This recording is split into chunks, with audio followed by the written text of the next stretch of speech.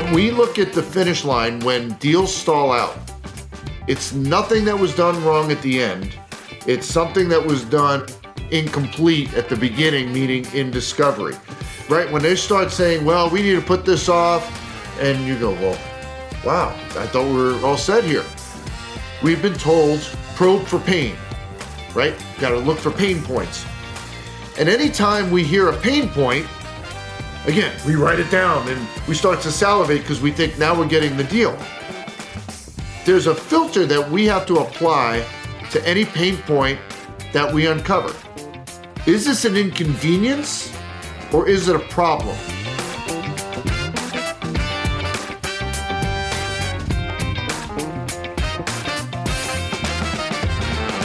Hi, friends. Welcome to the Sales Enablement Podcast. I'm your host, Andy Paul. That was Lee Salz. Lee's a sales management strategist, and he's the author of a new book titled Sell Different: All New Sales Differentiation Strategies to Outsmart, Outmaneuver, and Outsell the Competition. And in our conversation, Lee shares what it means to actually sell different and how selling different will help sellers to win more deals at the prices they want, especially those deals at the prices you want when the differences between your products and those of your competitors are so slight, right? And this is a situation that we find ourselves in more and more frequently. We also dig into the reasons why how you sell is equally as important as what you sell, if perhaps not more so. And we get into why top salespeople know that putting their buyers' needs before their own is a key to their success, especially putting the needs of your key decision influencers before your own, all of which are so critical to the buying experience. So we're going to get into all of that and much, much more. But before we get to Lee, I want to remind you to subscribe to this podcast wherever you listen to it. And if you subscribe, we'd certainly appreciate it if you could also give us your feedback about how we're doing in the form of a review. We'd really appreciate it. So thank you.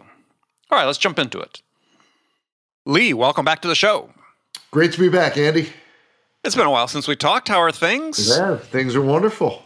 Now, last time we talked, you had just injured yourself weightlifting. Ah, yes. So tell us about that, because you're a power lifter, right? Yes. A few years ago, New Year's Eve day, I was getting ready for a powerlifting tournament that was a few months out. That was a great workout. And then all of a sudden, I completely ruptured my triceps. Whoa. Now, triceps, not your biceps. Yeah, because you hear about the bicep tearing quite a bit.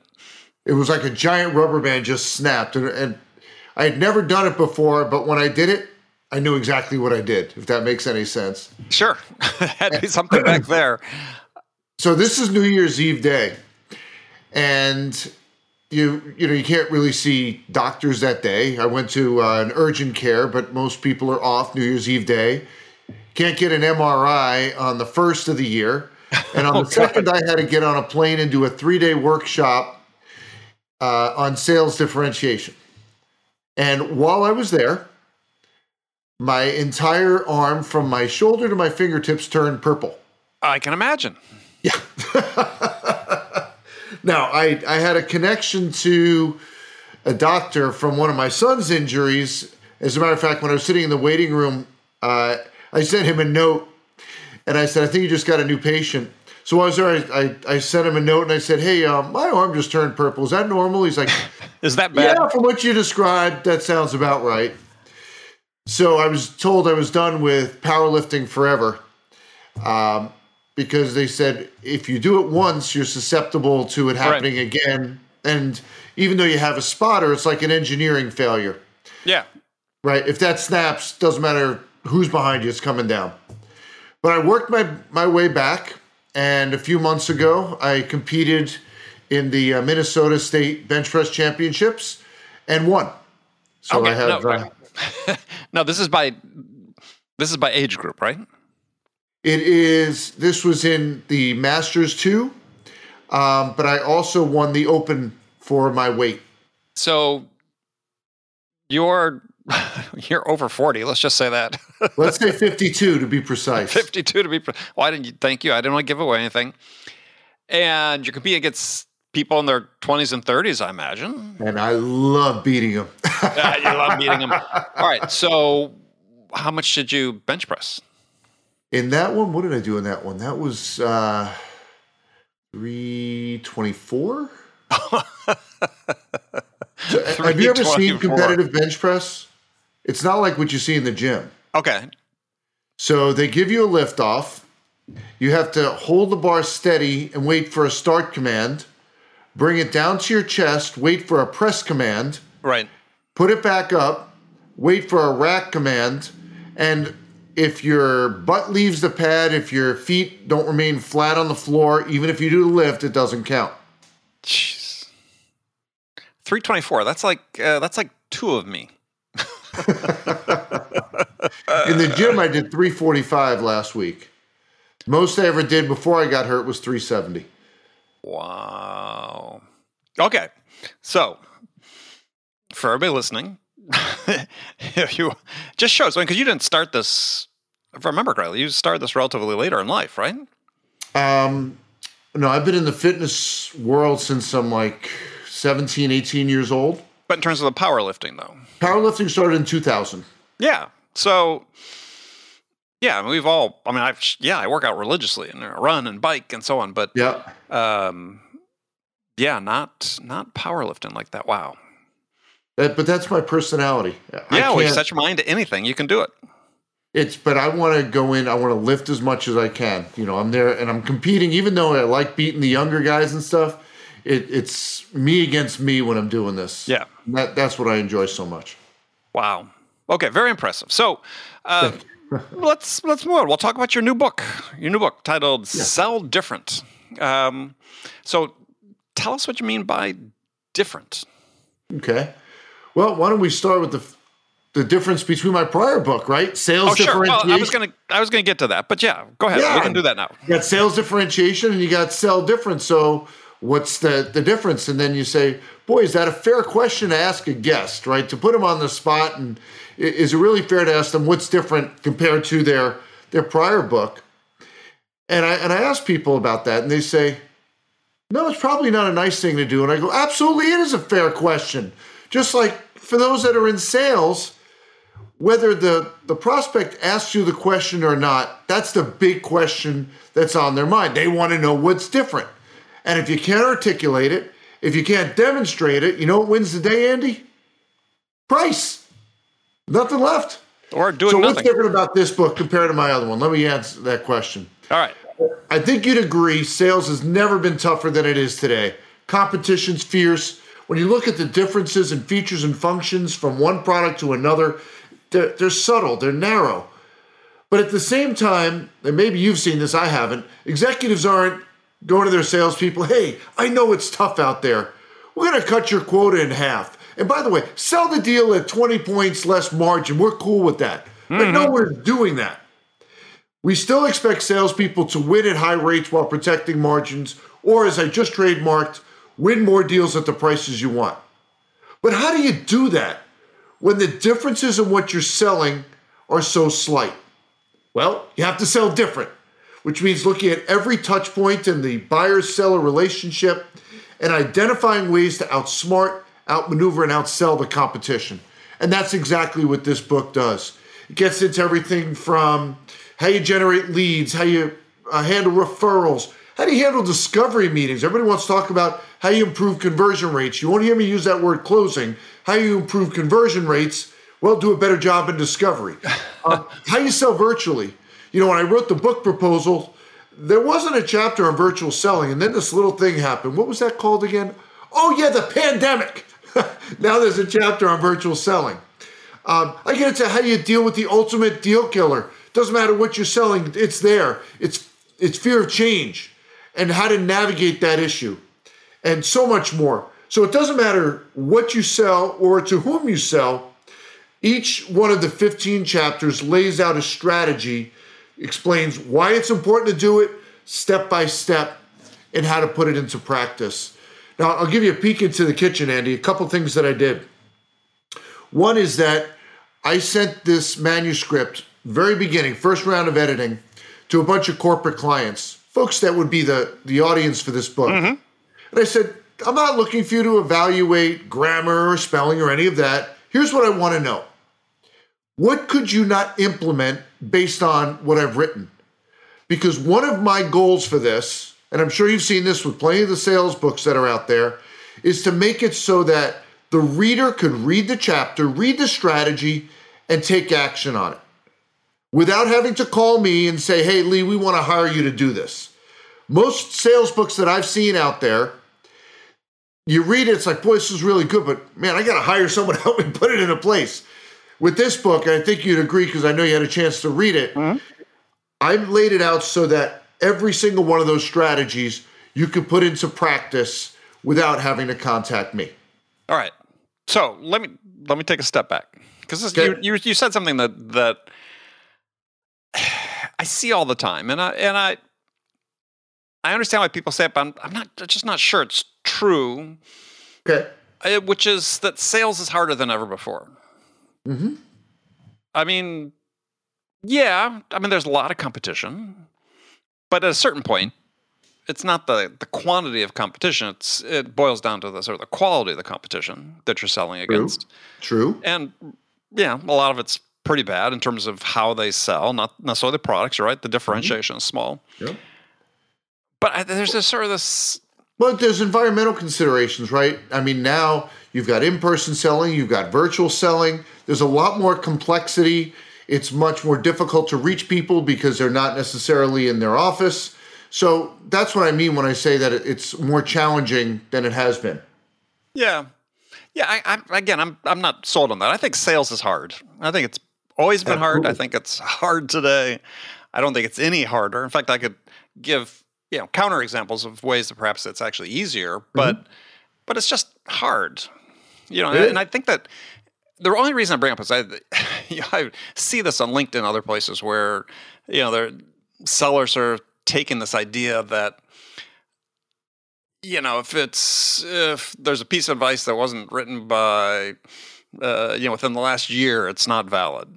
And it's like, come on, people, it's let's get serious. I mean, no, humans haven't evolved that quickly. The way they process information and make decisions has changed. Been the same for the last 30,000 years, basically. Mm-hmm. And I only push back just because I think it doesn't serve. In fact, I think the people selling now just need to know that it's just hard, right? It's always been hard, and you can't make any excuses by saying it's harder than it's ever been, because it's like, nah, it's just hard. It's hard work. You got to know that when you get into it. And that's why, read books like yours to help you navigate the difficulty of it, which has been around forever. Anyway, I just wanted to push back on that a little bit, but I agree. The underlying premise absolutely is how you sell can be a key differentiator. And I'm wondering, when you're writing the book, whether you were really had in mind is, I think there's been this trend, somewhat driven by some of the tools that exist, is in the wrong hands, some of these tools, heavy-handed use by managers is, look, they want to make all their sellers exactly the same. And I don't think that's a recipe for success. I think that how you sell is very individual. I think there's a blend. I think that there's a hybrid. I don't believe that you just say, okay, salespeople, you know what you're doing. Go ahead and sell. I agree 100%. Right? I think there's, I'll tell you an interesting story. The name of my consulting firm is Sales Architects. It wasn't my idea. It was actually inspired many years ago. I had a salesperson that worked for me. And what she said was, what I really like about your style is you put a framework in place that helps me to be successful, but you don't tell me what color the drapes need to be. Now, she missed the point when she described as an architect. That's not exactly what an architect does. But the point was you need to have the opportunity for salespeople to inject their style, their personality. Yep. But you still need a framework. One of my favorite questions to ask executives: if all your salespeople came to you and said, I just had a great discovery meeting, a fantastic discovery meeting, what would you know for sure, for certain, took place in that meeting? And do you know what the most common answer is? No, go ahead. Nothing, because we've never defined how the handling of discovery. Well, sure. How does that make sense? If you've got 10 salespeople and they're selling the same stuff to the same market, why wouldn't you, what I refer to as prescribe the handling of discovery? If you hire 10 people to manufacture your widget, you wouldn't say, well, each one of you go ahead and put it together whatever way you want. You would never do that. Why? Because you repeat mistakes, it's inefficient, it's ineffective. Why do we do that in sales? Well, I think that I think very few people do these days. I think it used to be much more common. I think, though, the pendulum has swung too far the other direction, which is the frameworks, instead of being a framework, they become a prescription. And I haven't seen that. I'm still seeing it all the time. Companies that are leaving everything out to chance. I'm sure there are, but I'm saying in the main, and certainly what I see is and it's particularly true in tech companies, is we're gonna describe this sort of to the nth degree, this process, and use our metrics to enforce compliance with it, and leaves little room for the sellers to inject their own style into it, or they feel like they don't have the freedom to inject their own style into it. Well, that comes back to one of the oldest statements, I'm sure you've heard it a million times, is that sales is a numbers game, and they're trying to play it that way. And I partially subscribe to that being a numbers game, but here's the problem. If you exclusively buy into that, if sales is a numbers game, you know what's happening to the people that you're working with? You're treating them like a number. And no one wants to be treated like a number. Just make a lot of calls. I mean, it's funny. I created because on LinkedIn, when you write a book, there isn't a place really for a book. You create it as a job. So I created this new job last night, author of Sell Different with HarperCollins. Andy, all day long, I'm getting emails from people on LinkedIn congratulating me on my new job. Like, no one's even reading what it says. Well, that's because they've got alert set up, just like a set a trigger. So I know, but read. Oh, that's not. But when you do something like that, you're not endearing yourself to the other person. You look at that and go, this person just hit a button. Oh yeah. Well, I posted about that this weekend on LinkedIn as well, about experiences I've had with people filling my LinkedIn inbox with spammy messages with making no attempt to personalize it. And yeah, it's amazing how many people thought. Here, my phone just lit up. Congrats on the new role. Yeah. Well, and I got one this morning saying it was a job solicitation. Yeah. We think, we really like the work you're doing as, in my current title on LinkedIn for current position as host to Sales Enablement Podcast. Right. We think you're really doing a great job as host. And we think, based on your experience at Sales Enablement Podcast with Andy Paul, you'd be a great fit for the job openings we have. Yeah, thank you. Just a perfect example of that. Mm-hmm. So, your book I liked was, it's sort of I call it a field guide of tactics and strategies for this differentiation, how you sell. And you use the term decision influencers, which I like. So tell us how you came up with that and explain what you mean by that. I introduced that in sales differentiation. A decision influencer is anyone and everyone who influences the decision to buy what you're selling. So it's north on the org chart, all the way down through, could be even the users if they have some influence. Mm-hmm. And so one of the questions that I was just having this conversation with somebody last week is, how do you know where you're supposed to call? Because a lot of sales training talking about, you got to sell to the top. In other cases, depending on the size and the strategic nature of the deal and so on, maybe that doesn't make sense. So how do you decide, or how do you define who the right decision influencers are? So the first thing you got to do is take an introspective step back and look at the issues that you address, the opportunities that you create for an organization. Say, based on where we impact, who in the organization is going to be most interested in that conversation. Mm-hmm. So you take an introspective look at your company, but if you conduct an analysis of decision influencers, and I do this, you take a sheet of paper, you draw a line down the middle. For each decision influencer, what's keeping them up at night? What are their goals, challenges, priorities that you can address? So there's a filter on it. And then the right side of the page is, how can you help them with that? What's the synergy there? And so once you have that clarity regarding the decision influencers, and you look at that relative to the analysis of what you're selling, now you can figure out who's going to be most receptive to this conversation. And that's one of the things that salespeople, I find, don't do enough of, and management, executive teams don't do enough of. Just make a lot of calls, call into these companies, try this person, that person. Well, let's take a step back. Who's going to be most receptive to the story here? And in some cases, it's a middle manager. In some cases, it's the CEO and everything in between. So there isn't a set answer to that, but rather the two-step analysis, first of what you're selling and of the decision influencers in the organization. And you say in the book, you write in the book that you don't like the term ideal client profile.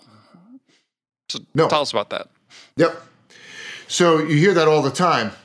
And to me, when I hear ideal client, it's, and salespeople hear this too, if all the stars were to align, this is the type of an account that we should go after. I describe it as a target client profile. All day long, this is the business you should pursue. This is who's going to see value in what we're selling. So often we look at the price issue, and one of the reasons that price issue comes up is we're calling on the wrong people. In the introduction of the book, I tell the story of when I was a teenager in Marlboro, New Jersey. And we had a friend who had this business idea. And it was to start a transportation company for dry cleaning. Pick up your dirty clothes and return them back clean. Right. And he hired me as his driver. And very quickly, I learned some important business lessons at a very young age. Because the question on my mind was, would people be willing to pay more for this service? Because he didn't own the store. There was no discount on the cleaning. It was a layer of cost on top. And the answer was some people. So if you worked locally or you had someone at home who could handle your dry cleaning, you thought we were nuts. Why would I want to pay for that? But Marlboro, New Jersey is about a 2-hour commute to Manhattan. And, this is 1980s. People didn't dress like you and I are now. They were in suits. So you dressed up for work, right? What, no T-shirt and shorts? What are you talking about? No T-shirt and shorts. And for them, some of them thought, oh, this is amazing. I wish I had thought of this idea. Remember, this is 1980s. This is not present day. That service was not like it is today. And that really spoke to the point of knowing your audience. Who is going to see meaningful value in what you're selling? And that word meaningful is so important because we preach, go sell the value, but we need that word meaningful in there because that speaks to understanding the individual that you're communicating with. Yeah, I mean, yes, relevant value, meaningful value, absolutely, yeah. So one area I wanted to get into in the book, you talk a lot, I love talking about is discovery, and I love you write that discovery is an expression that we as sellers use, that it's not one that buyers use. So talk about that. Yeah, and I see this fairly frequently. As a matter of fact, I saw it just today, where salespeople will say, yeah, let's go ahead and set up a discovery meeting. The buyer's no, thank you. Why don't you say, why don't we set up a sales call? Because everybody looks forward to having a sales call. That's an internal term. That's for us. It's a consultation. Or, for example, with me, I'll say, let's set up a Zoom conversation. Very casual and formal. No one wants to be in a formal sales environment. Well, and also you give the buyer the impression they're going to be, as they've experienced numerous times, sort of interrogated, as opposed to having a conversation about that. Yeah. Absolutely. And discovery, if I say to you I'm having a discovery meeting, who do you think the meeting is for? Oh, it's for them, the seller, absolutely. Correct. For the salesperson, not for the individual. But we have this whole problem, the way we identify all the stages in our sales process are all sales-centric. It's one of my real pet peeves and has been forever. And it's unfortunately it's still being used. If you Google sales process, you'll see thousands of examples of these linear stage-based processes that are all neatly identified in terminology that have no relevance to the buyer. Absolutely. And you'll notice in the first chapter, I talk about the buying experience, not the sales experience, the buying experience. Very important. I'm right along with you. Yeah, well, I mean, I think you bring it up in the book. You talk about Challenger, talks about that. I think Challenger, what is it, 53% or 58% or something of the purchase decision is based on the buying experience with the seller. Right. So, yeah, it becomes very, very, very critical. Other one, we sort of talked about this before, but you jumped ahead. Talking about the important questions salespeople need to ask themselves, and I like this, the question is, how do I expect the decision influencers to feel about the challenges I address prior to meeting with me? And you repeat this pattern in the book, which is, and so important for sellers, is you have to think about what you're doing, right? I mean, you have to ask yourself questions. You have to prepare yourself mentally and intellectually for the job you're about to do, the call you're about to have. Yeah, what you're referring to is part of the discovery experience. There's an expression, I think you said 30,000 years, and this one certainly falls in that category, that everybody knows that people buy based on emotion and justify it with logic, right? How many books have been written with that in it? A lot. And we forget about that when we get to discovery. And the point that you're referencing that I make in the book is we need to think about the discovery meeting and first understand, how do we think the decision influencer feels about these issues prior to meeting with us, and why do they feel this way? And how do we expect them to feel after we've met with them? Part of the discovery is the transition from this is how they were feeling to this is how I want them to feel. Mm-hmm. And if we haven't identified those two endpoints, you got no chance of going through that transition. Yeah, I mean, if you don't have a plan for the call, and you bring up such a great point. I have different words I use for it, but it's the same thing. Is you have to go into a call with a plan. It's how you want them to feel at the end of the meeting, and maybe even what they'll commit to as a result of what you've just gone through in that meeting. Yeah, it's interesting. Salespeople, when they look at discovery meetings, they think about the questions they're going to ask and the information they're going to share. Well, there's an infinite number of questions you can ask and only so many that someone's going to tolerate. You probably talk about your company for 16 hours and no one's granting you a 16-hour meeting, nor would you want one, right? Right. So how do you figure out which questions to ask and what information to share? And as I describe in the book, you reverse engineer the meeting. And you start by asking yourself this question. It was a great meeting if I accomplished what? Identify the outcomes that would make for a great discovery meeting. And if you think of it in terms of a matrix, the left-hand column, here are the desired outcomes. The subsequent columns are, what am I going to ask? Mm-hmm. What am I going to say? What am I going to do before, during, and after the meeting to achieve each one of those desired outcomes? So what questions am I going to ask? Only the ones that correlate with the outcomes on my list. What information am I going to share? The information as it correlates with the outcomes on my list. So now it becomes a very specific project plan.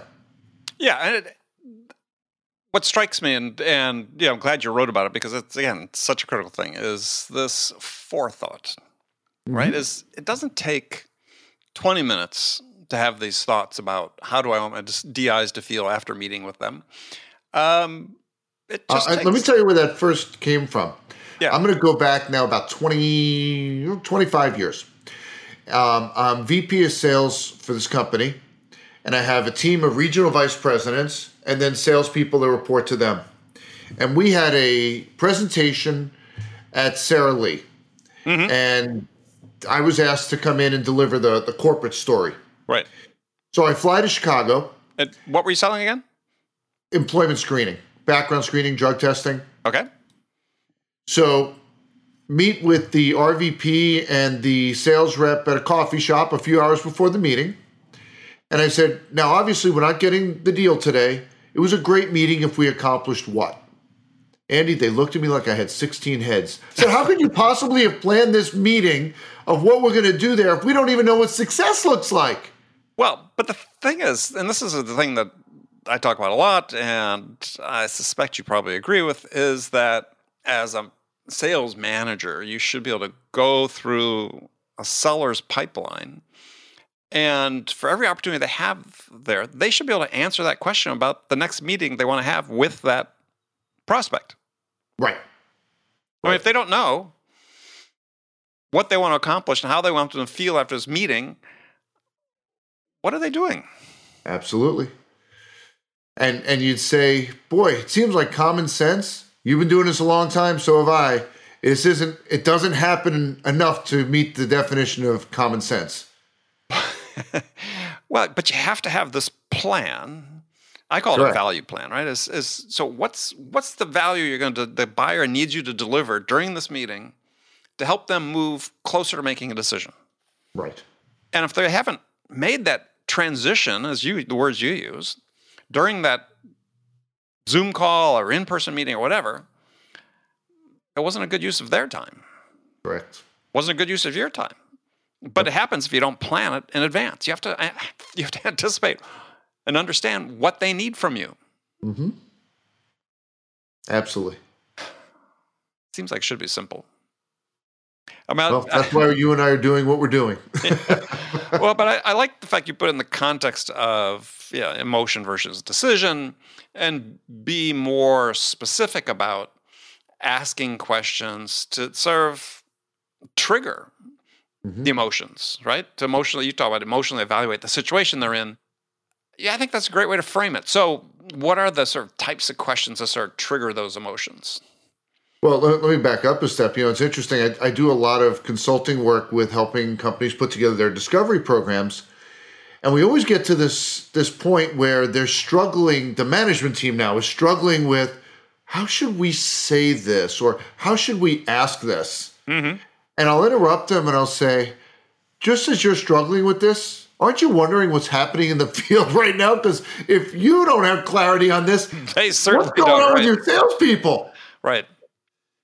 So let me come back to your point about the emotions.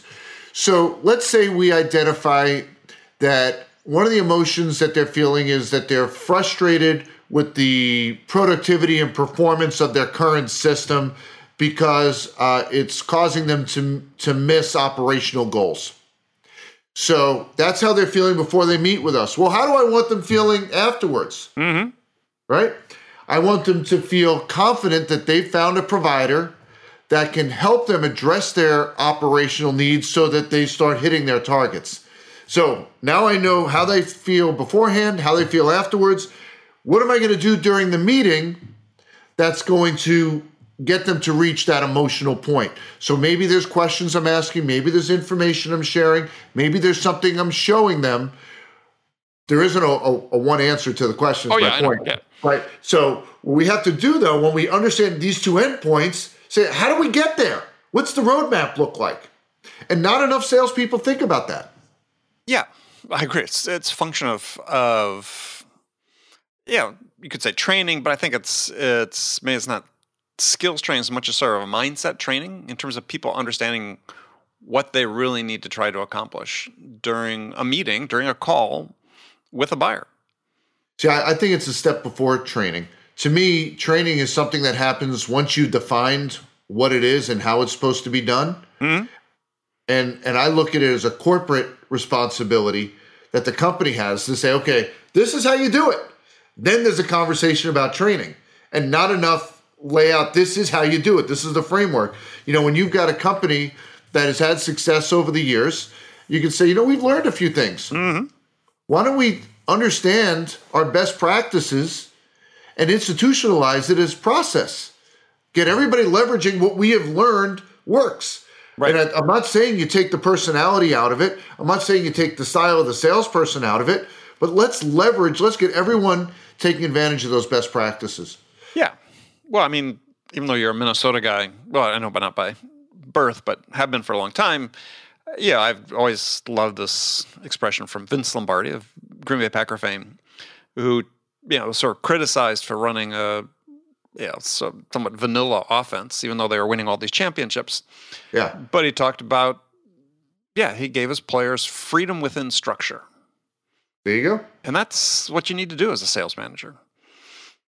As you talk about, to your point. With the structure. You lay out the framework, lay out the structure. Freedom within structure. Yeah. Now, one thing I wanted to get into is you talk about two different types of discovery questions. I never heard it phrased this way, and I thought it was an interesting way to think about it. Is you have horizontal questions and vertical questions. So explain to us what those are. So I'm going to take you to a place where nobody wants to go, the dentist chair. And you go there for your routine cleaning. Right. And after you have your cleaning, then you get your exam. And the dentist takes out this big metal hook, right? You're told don't put metal in your mouth unless you're a dentist. And they take this big metal hook and they go tooth by tooth. Right. And as they're doing that, you're sitting there praying that it doesn't stick, right? Yeah. And then and you all know where I'm going with this, right? Oh my gosh, it sticks. Well, what happens next? The dentist does a comprehensive analysis to figure out what's going on with that tooth and ultimately determine what the right approach is to resolve it. And so I use that as a metaphor to describe discovery. See, horizontal questions parallel the scanning process. They're scan questions. They're superficial questions to acquire some data point. Mm-hmm. Right? That's what the dentist is doing when he's going tooth by tooth. He's scanning. But then when the hook sticks, that's when the analysis happens. We don't do that enough. And that's what I refer to as vertical questions, getting a complete picture, a 360-degree picture of that particular data point. A lot of times I see salespeople ask questions for one reason. You know what that is, Andy? To have something to write down. Yeah, just to check a box. Just to write it down. Okay, they've got 6 of these, and they've been here, and they want this. When we look at the finish line, when deals stall out, it's nothing that was done wrong at the end. It's something that was done incomplete at the beginning, meaning in discovery. So, when they start saying, well, we need to put this off, and you go, well, wow, I thought we were all set here. Because we didn't get a complete picture during discovery. And as a related point, and I also talk about in that chapter, we've been told probe for pain, right? We've got to look for pain points. And anytime we hear a pain point, again, we write it down and we start to salivate because we think now we're getting the deal. There's a filter that we have to apply to any pain point that we uncover. Is this an inconvenience or is it a problem? Right? We all have complaints about different aspects of our life, but we don't necessarily do anything about it. So we got a puppy during COVID. She's now 1.5 years. Right. And we have these wood blinds in the dining room. And she gets very excited when a dog goes by. Well, one of the sets of blinds, she broke them. Can't fix, has to be replaced. So my wife and I have talked, I can't tell you how many times, we got to go get new blinds. Yeah, we got to get new blinds. You know what? No one's coming to visit right now. So it's an inconvenience. Now, Thanksgiving, if my folks are coming to town, we're not going to have a sheet on the window anymore. We're going to actually have new blinds up because it's now bubbled up to being a problem. Right. And, we like to use the word solutions. You have a solution to a problem, not to an inconvenience. And you'll be amazed. That little filter, when you start thinking about that, when you uncover a pain point, you'll start asking those vertical questions to figure out, is there really something here? Are they really ready to invest time, resources, and dollars? Or it's just an inconvenience? It's a nuisance. They dealt with it yesterday and they'll deal with it tomorrow. And to take that a step further, a lot of times we talk to middle managers. And for them, they look at a situation and they say, it's a problem. But they've got to sell it north on the org chart. Important question we have to ask is, I know you see it as a problem.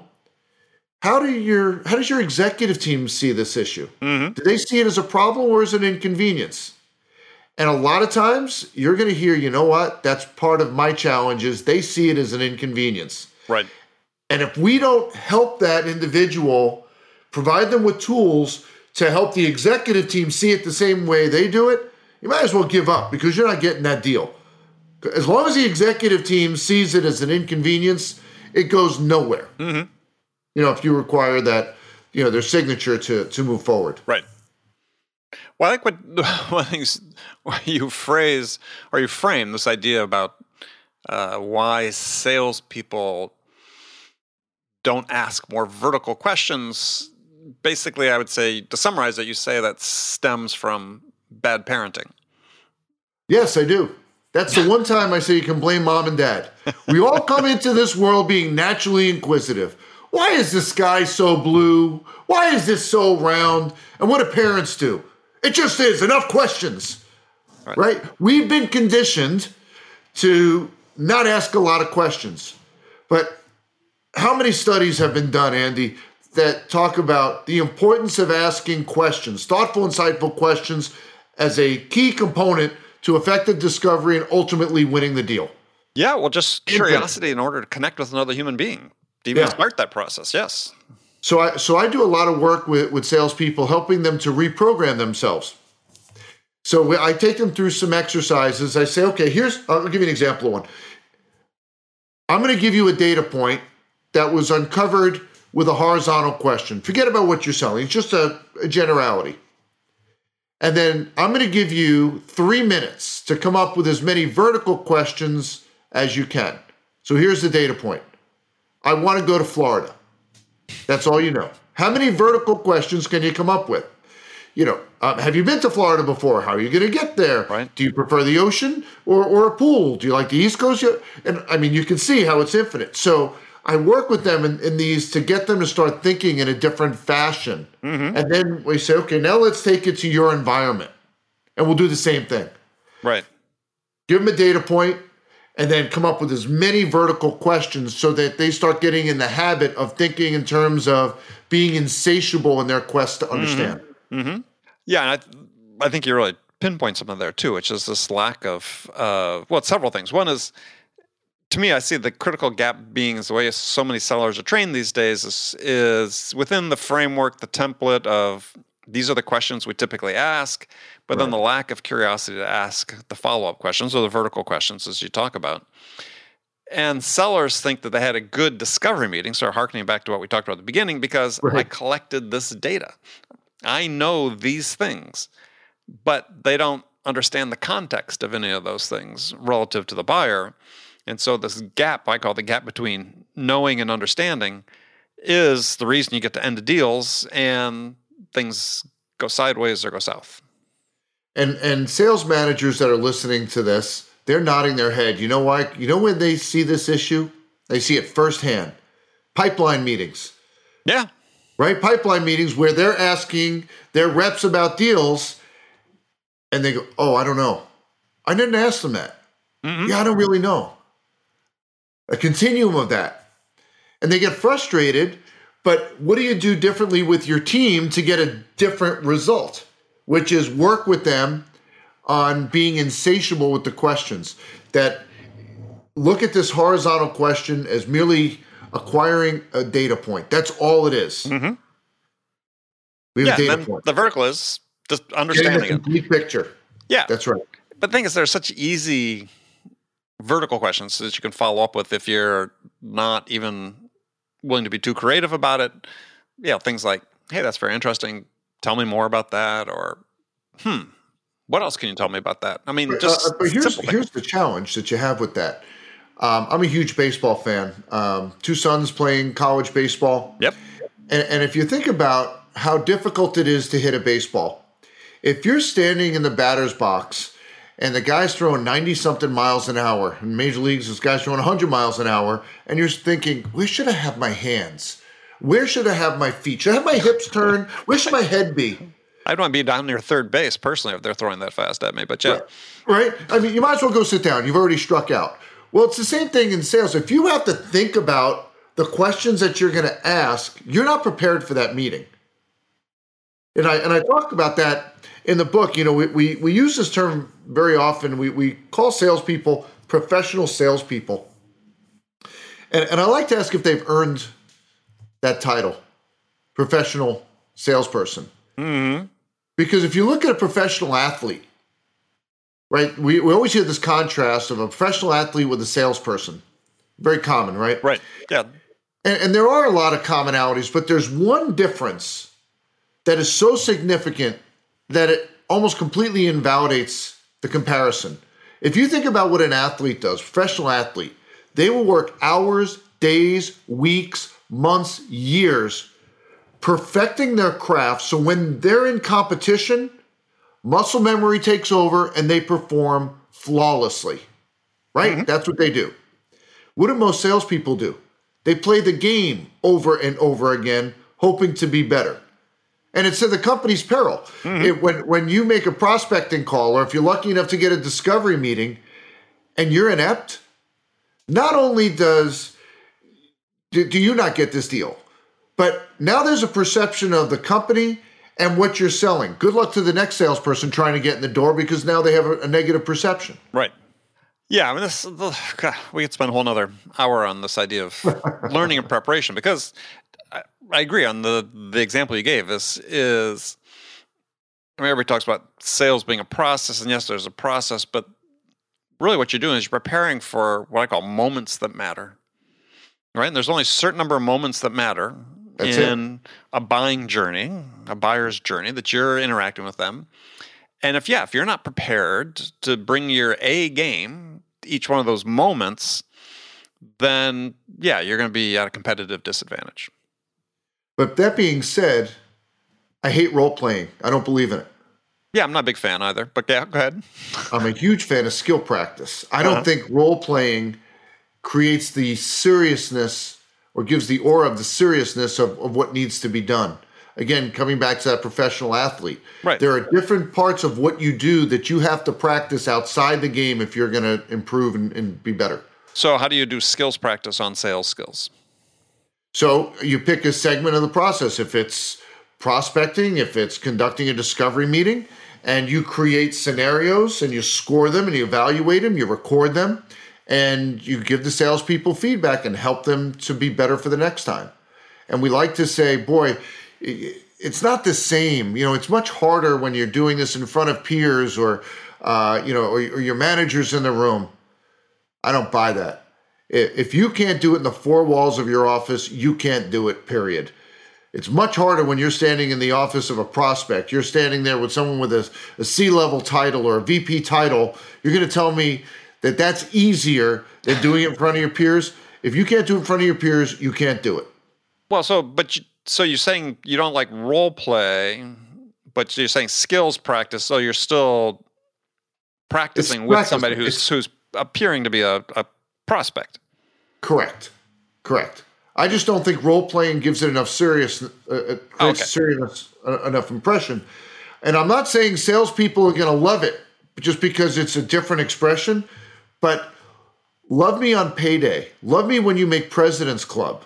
Just like mom and dad made you eat your vegetables, that's what sales management needs to do with their salespeople, and make sure skill practice is happening religiously. I agree. Every week there should be something, for sure. All right, Lee, we've run out of time, but thank you very much for joining me. So if people want to learn more about the book and connect with you, what's the best way to do that?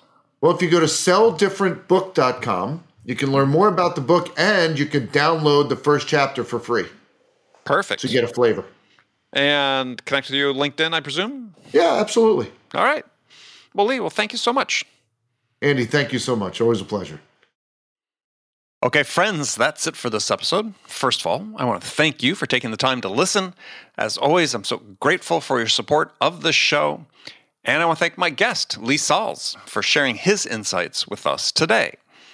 If you enjoyed this episode, please subscribe to this podcast, Sales Enablement with Andy Paul, on iTunes, Spotify, or wherever you listen to podcasts. You can do all that on your phone in less than a minute as soon as this episode is over. So thank you for your help. And thank you so much for investing your time with me today. Until next time, I'm your host, Andy Paul. Good selling, everyone.